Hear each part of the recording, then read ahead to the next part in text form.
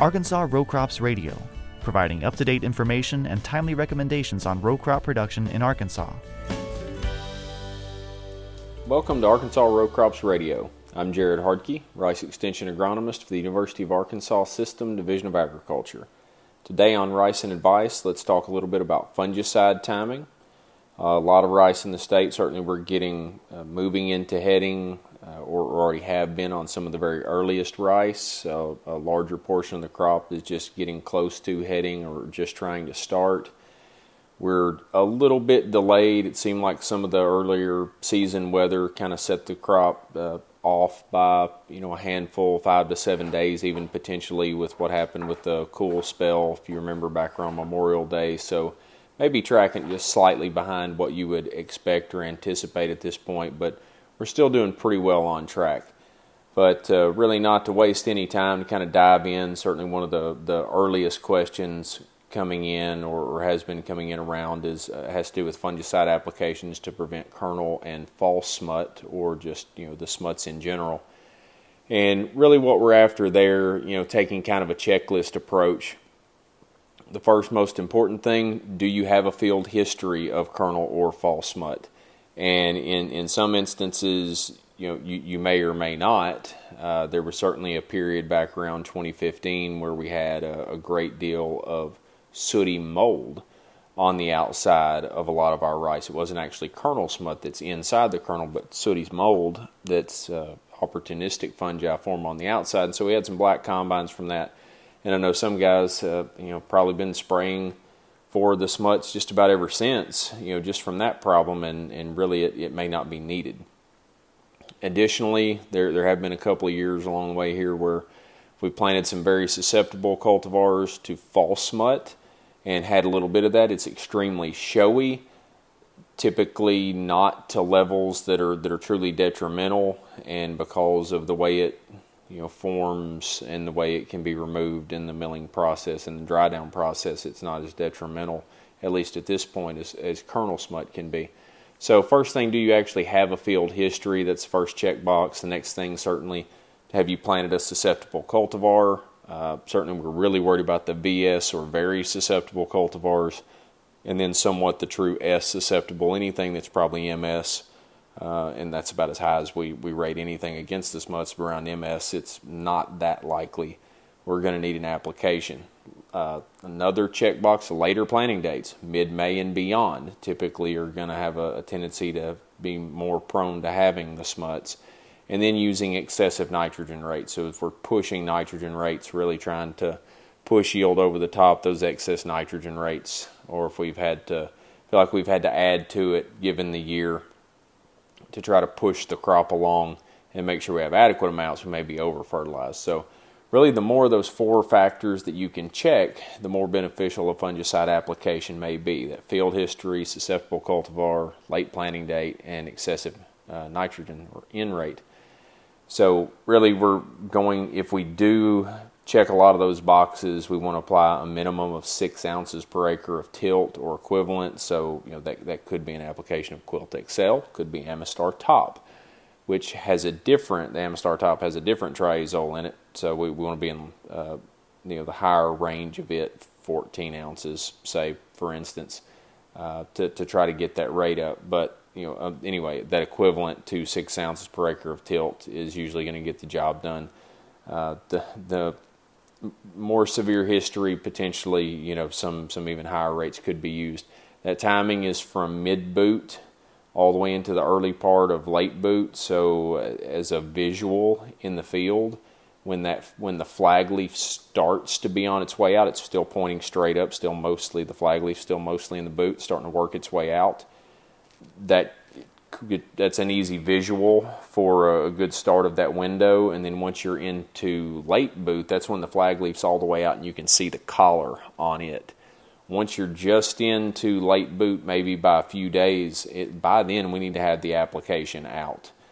When we get too close to the end of late boot split, for instance, to beginning heading, we don't have enough time to move that fungicide in the plant where it needs to go.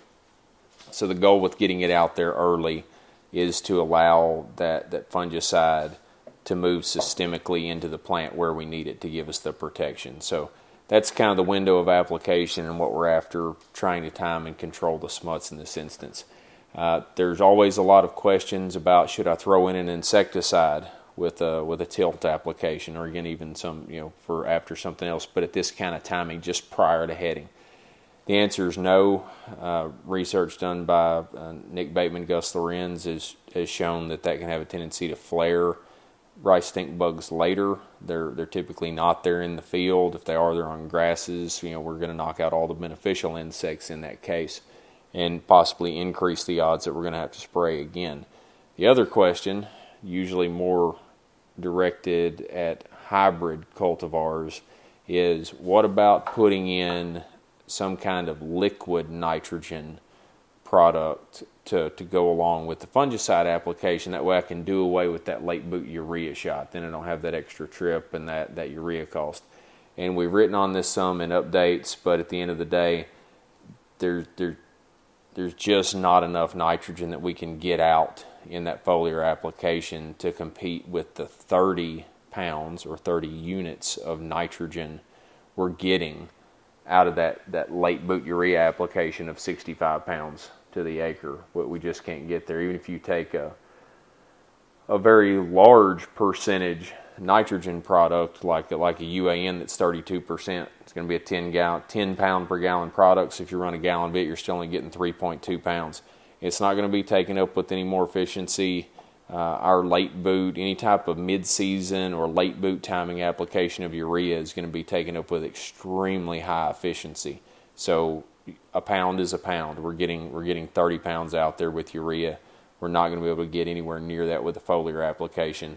And then if you try to get anywhere close by really running those foliar end products up at much higher rates, then you're going to be largely putting out straight liquid in, and you bring into play a lot of burn to those upper canopy leaves, the flag leaf, and if any heads have begun to pop at all, you're going to burn and blank them too. So we generally want to try to avoid that as well. Shifting gears just a little bit to talk about sheath blight. Recent weather does seem to have sheath blight on the move. We've been pretty hot, very high humidity, pop-up showers. That disease is on the move. We go back to kind of the checklist approach.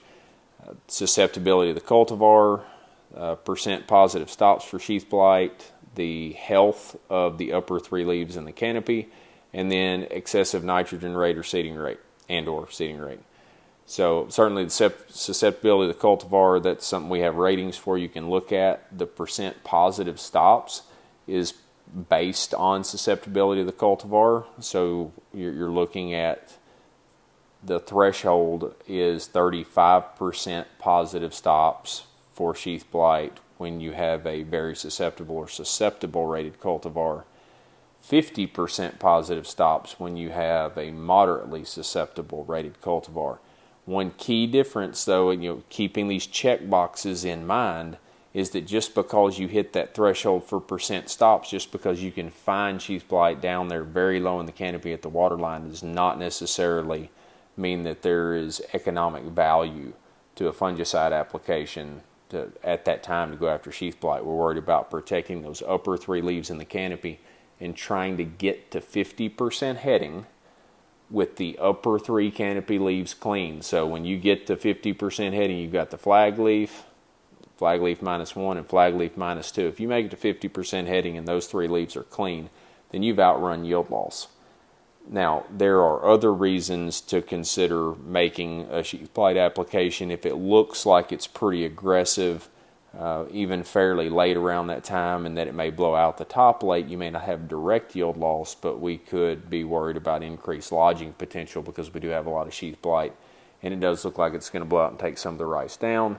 Maybe a low rate application could have some value to protect us in the long run. But again, our goal is to outrun it and just avoid that application at all.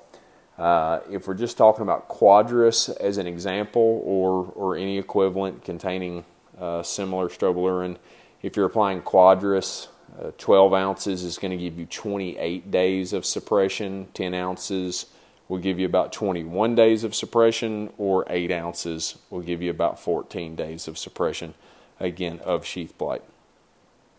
One last thing to touch on, we're not growing very many blast-susceptible cultivars at this point in time. There aren't many out there, but we do still have some, and so it's worth repeating, again, trying to prevent neck blast and panicle blast. Go back to those check boxes. Do you have a field history of blast, growing a susceptible cultivar, a late planting date, May and later, that'd be half the crop this year, and then low water availability or irrigation capacity. Again, back to the more boxes you can check, the more beneficial a fungicide application could be. And in this case, there's a couple of different directions to go. If you're dealing with a truly susceptible cultivar and have concerns, then it's a 2-application approach of a Quadris type product, an azoxystrobin at this point, where the first application needs to be targeted late boot to 10% heading, and a follow-up application of a similar rate, 10 to 12 ounce rate, around 50 to 70% of the head out. Neck still in the boot, but 50% to 70% of the length of the head is already out. But again, neck still in the boot. That'd be the 2-application approach, really needed for those most severe situations where we feel like we're most at risk. For other cultivars that maybe have minimal susceptibility, or the situation's otherwise great, it's planted earlier, not really any history, irrigation's pretty good, but we want to take a conservative approach and make an application. If you want to do that and try a single fungicide application approach, then you're going to be trying to basically split the difference between the 2-shot approach. So around there, roughly when 30 to 50% of the heads on the primary tillers are out of the boot, but the necks are still in the boot, make that 1 application, again, 10 to 12 ounces, Quadris or equivalent. That's going to kind of get us where we need to be. So that's kind of a really brief rundown on our fungicide timings for 3 of our major diseases out there. Again, just kind of going back to that checkbox approach and kind of what we can do to make it a little simpler, kind of that additive. The more boxes you check, the more likely you're going to get a benefit out of that fungicide application. So we hope we have a good finish to the season. It's pretty hot out there at this point in time, so again, irrigation and keeping flood levels up a concern, and otherwise management. And certainly there's also a lot going on in the insect world to get into as well, but we'll leave that to the bug guys. So if you have any questions, feel free to reach out to myself or Dr. Yeshu Wamishi, extension plant pathologist, to discuss more about fungicide options or timings, exactly what we're after there. But hopefully this has been a nice little overview that you can use on the farm. So thanks once again for joining us on this episode of Rice and Advice on Arkansas Row Crops Radio. Have a rice day. Arkansas Row Crops Radio is a production of the University of Arkansas System Division of Agriculture. For more information, please contact your local county extension agent or visit uaex.uada.edu.